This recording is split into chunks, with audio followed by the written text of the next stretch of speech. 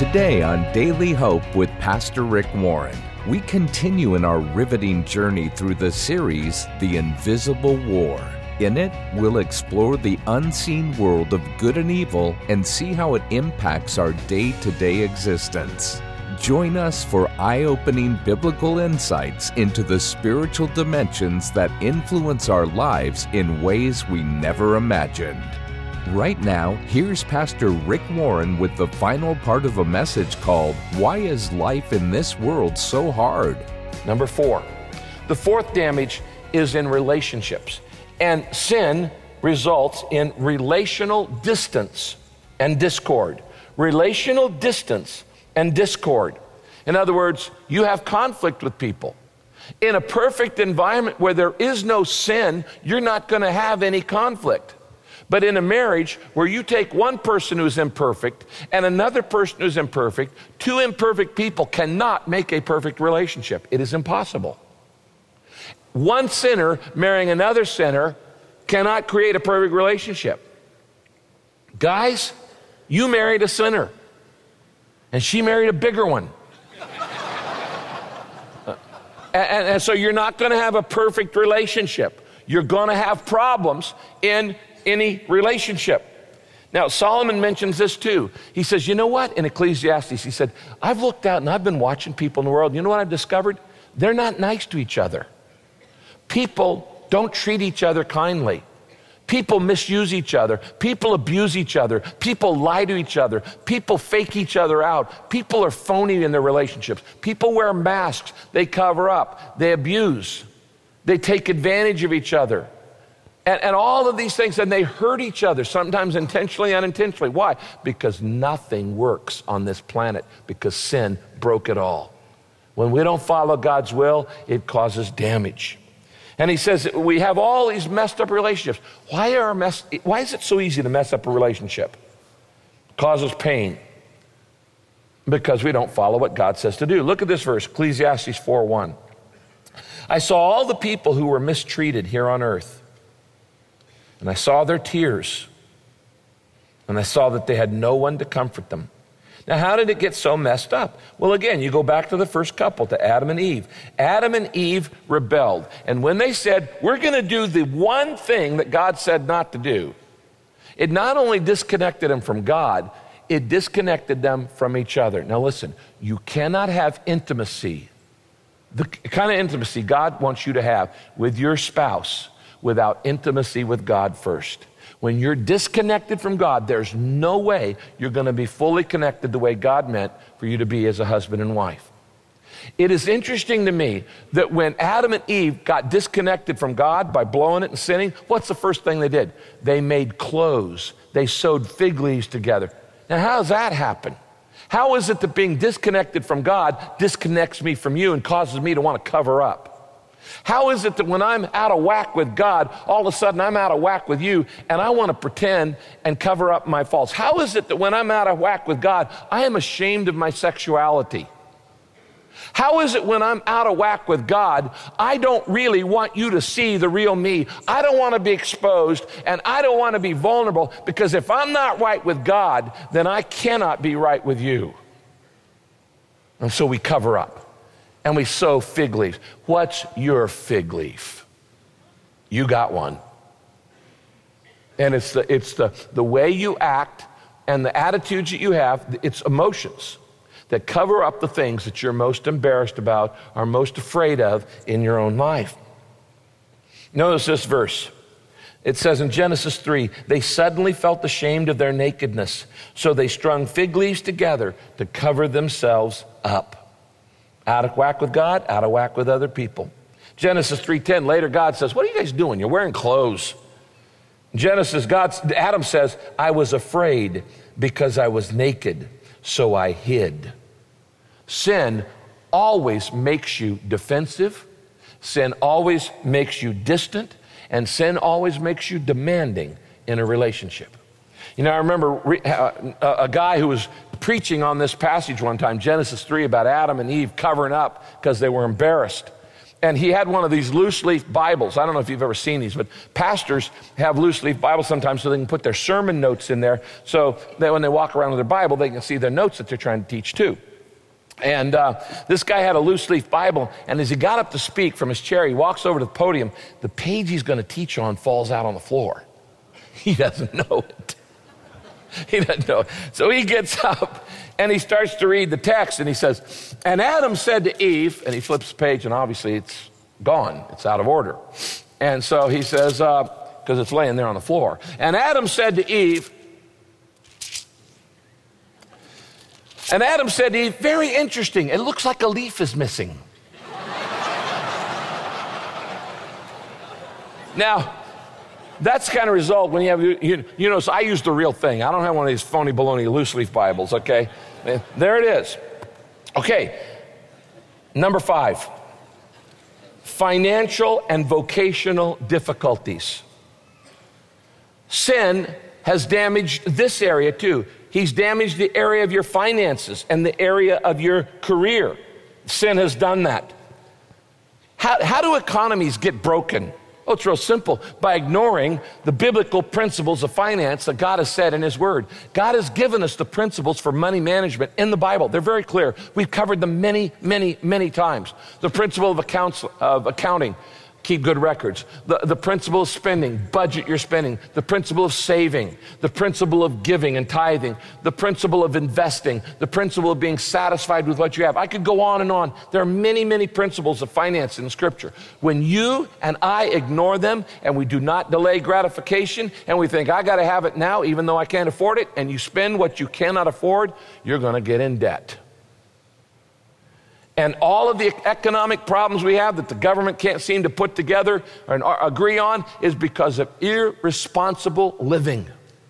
Spending money we didn't have and not obeying God's financial principles. Now, here's what he says in Ecclesiastes. Here's a terrible thing I've seen in the world. People save up their money for a time when they may need it. And then they lose it all. Some bad deal or bad economy or bad market. They lose it all in some bad deal and end up with nothing left to pass on to their children. That's because the world is broken financially too. And then in life, work is not meaningful, it's not purposeful, it's not satisfying because it's broken. Look at the next verse. I hated life because the work I did under the sun was meaningless to me. Because I just felt like I'm getting up, punching my time card. It was meaningless to me. So I turned in despair from hard work. It was not the answer to my search for satisfaction in this life. He said, I thought if I just make a really good career and I succeed in my career, then I'm really going to be satisfied. He goes, that didn't satisfy me. It's broken too. Guy told me one time, he said, Rick, I climbed the ladder of success and I got to the top. But when I got to the top, I realized the ladder was leaning against the wrong wall. And I had wasted all that effort on something that didn't matter. Number 6, the 6th area is spiritual discontent and darkness. Spiritual discontent and darkness. There are not only emotional, relational, financial, vocational, physical consequences to ignoring what God says, but there are spiritual consequences. There's discontent and darkness. Have you ever felt like, I feel like God's a million miles away. I feel like I'm praying and he's not listening. My prayers are bouncing off the ceiling. I don't feel close to God. Well, of course you don't. Here's why. Isaiah 59 up here on the screen. Your iniquities have separated you from your God because God's holy. And your sins have hidden His face from you so that He will not hear. If you feel far from God, guess who moved? God didn't move, but you moved away by saying, I'm going to do my thing, be my own God, call my own shots. I'm not going to obey what the Bible says. I know what the Bible says, but I'm going to do what I want to do. And you move away from God, and then you wonder why God feels distant. And then you start searching, and you start looking for God in all the wrong places. And a lot of people don't even know they're looking for God. They call it happiness. I'm looking for happiness. I'm looking for peace. I'm looking for security. I'm looking for fulfillment. I'm looking for meaning and purpose. What they're looking for is God, and they don't know it.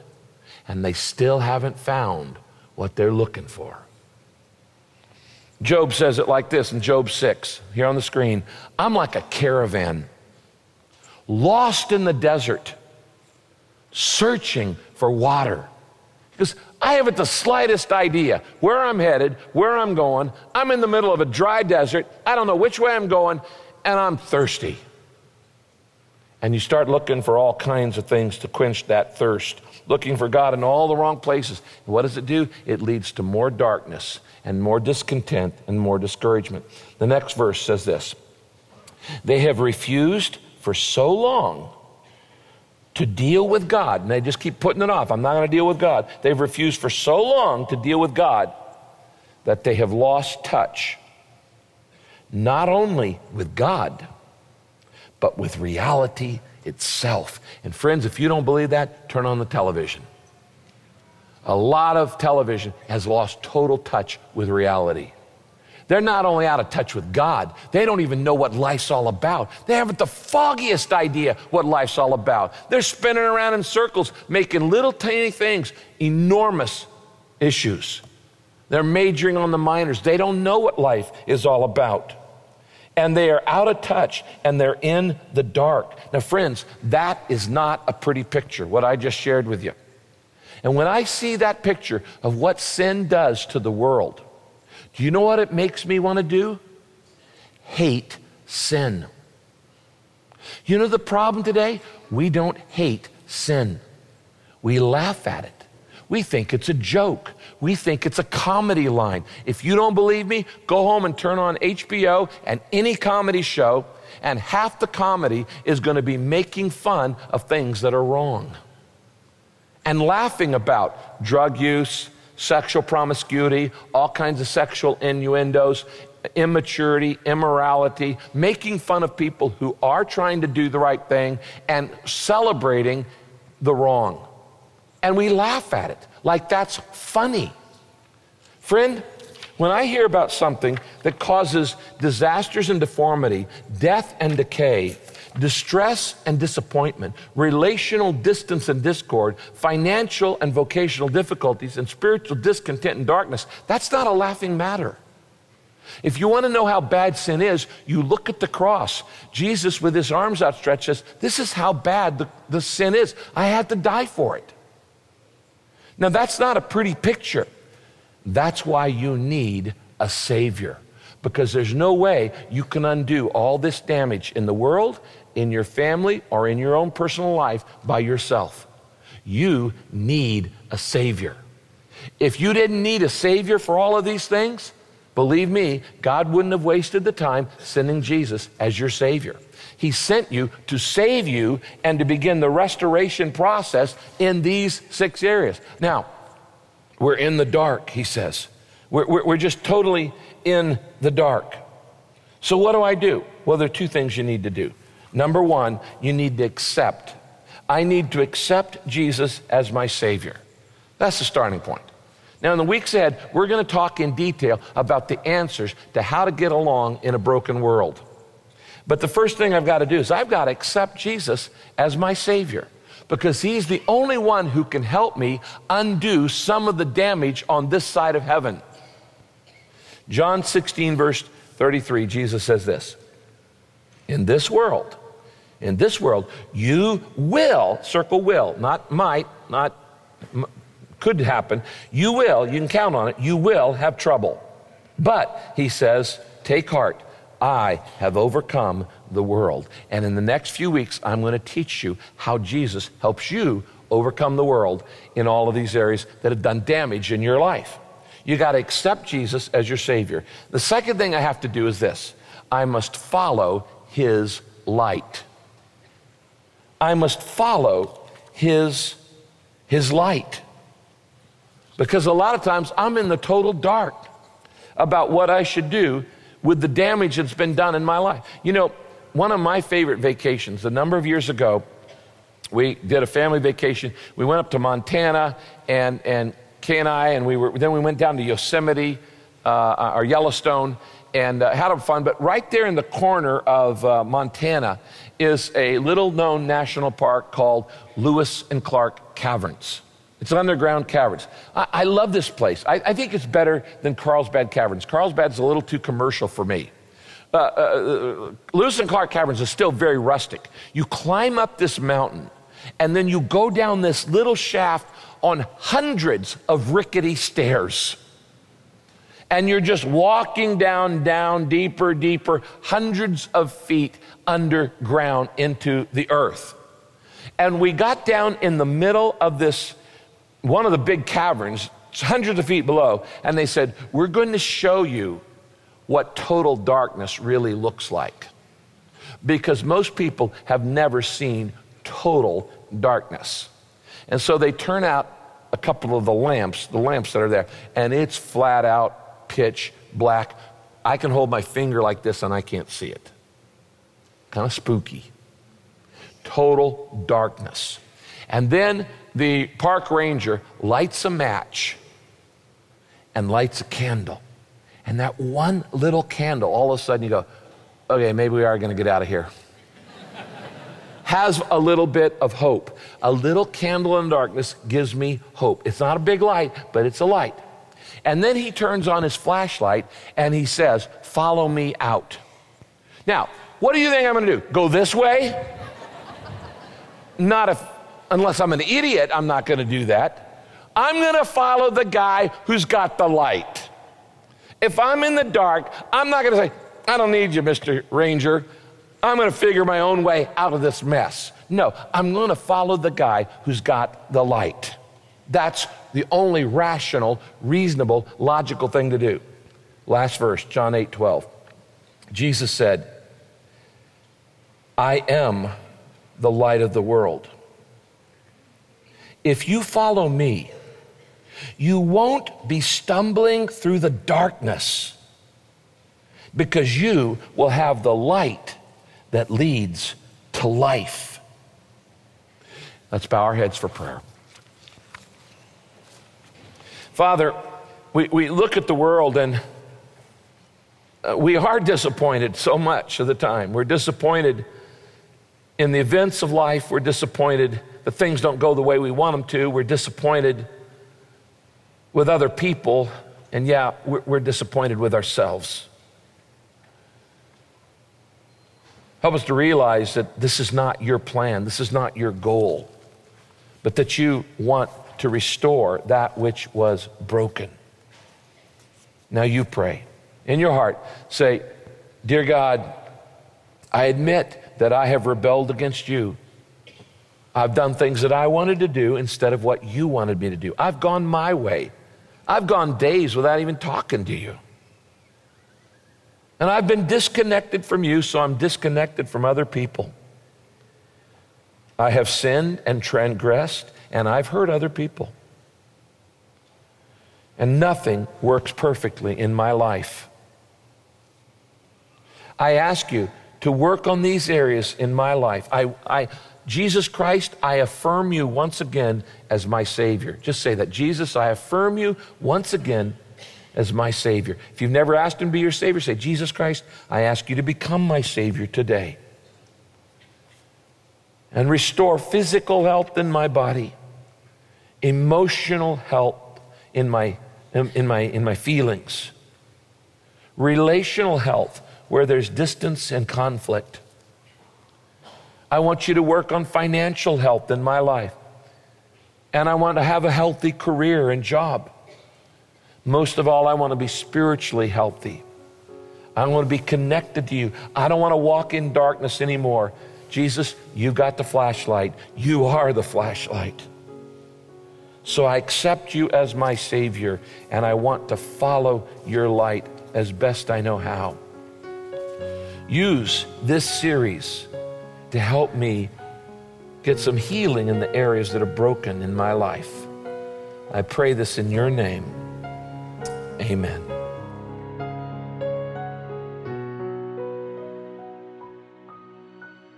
Hi, everybody. This is Rick, and I hope you enjoyed today's broadcast. You know, if you just prayed that prayer for the very first time or you just recommitted your life to Jesus again today, would you let me know about it? There's something real about sharing your commitment. So write me, Rick, at PastorRick.com and say, Rick, I prayed that prayer of commitment. I gave my life to Christ, and I'll send you some material that'll help you on your journey with Jesus, and I'll also pray for you. God bless you. You're listening to Pastor Rick's Daily Hope. We're so happy you've chosen to study along with us today. Why is everything in life so hard? Why does the right thing often feel like a battle? It's because every day there's a spiritual war raging all around you. Here's Pastor Rick to tell you more. You know, we all face temptations every day. It's a spiritual battle that takes place inside us, and it makes us vulnerable, particularly if we don't know how to fight it. To overcome temptation is absolutely essential that you know the tactics that Satan uses to trip us up. And it's vital to learn the biblical defenses that God gives us. He has told us in His Word how to handle and how to manage the attacks of Satan.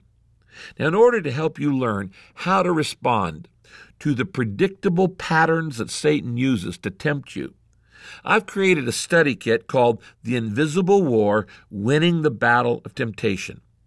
This kit, The Invisible War, Winning the Battle of Temptation, includes a DVD with 7 different sessions and a simple booklet that'll help you learn how to overcome and defeat temptation in your life. You really need this. In the series, I will teach you the 3 kinds of temptation, God's antidote to temptation, and even how to avoid temptation in the first place. It is a study guide that you can use by yourself, but you'll actually get more out of it if you'll gather a small group of friends together and study it together as a small group. Now, I want to send you the Invisible War, Winning the Battle for Temptation study kit as my gift to say thanks for your support of Daily Hope with your financial gift. You know, we can't do this without you. And your generosity helps us take the hope of Christ into places all around the world, and now to places that have no Bible, no believer, and no body of Christ. Go to PastorRick.com right now to get your copy. That's PastorRick.com. Or you can just text the word HOPE to 800-600-5004. That's the word HOPE to 800-600-5004. There's only 3 days left to get this great resource, so don't wait. Be sure to join us next time as we look into God's Word for our daily hope. This program is sponsored by Pastor Rick's Daily Hope and your generous financial support.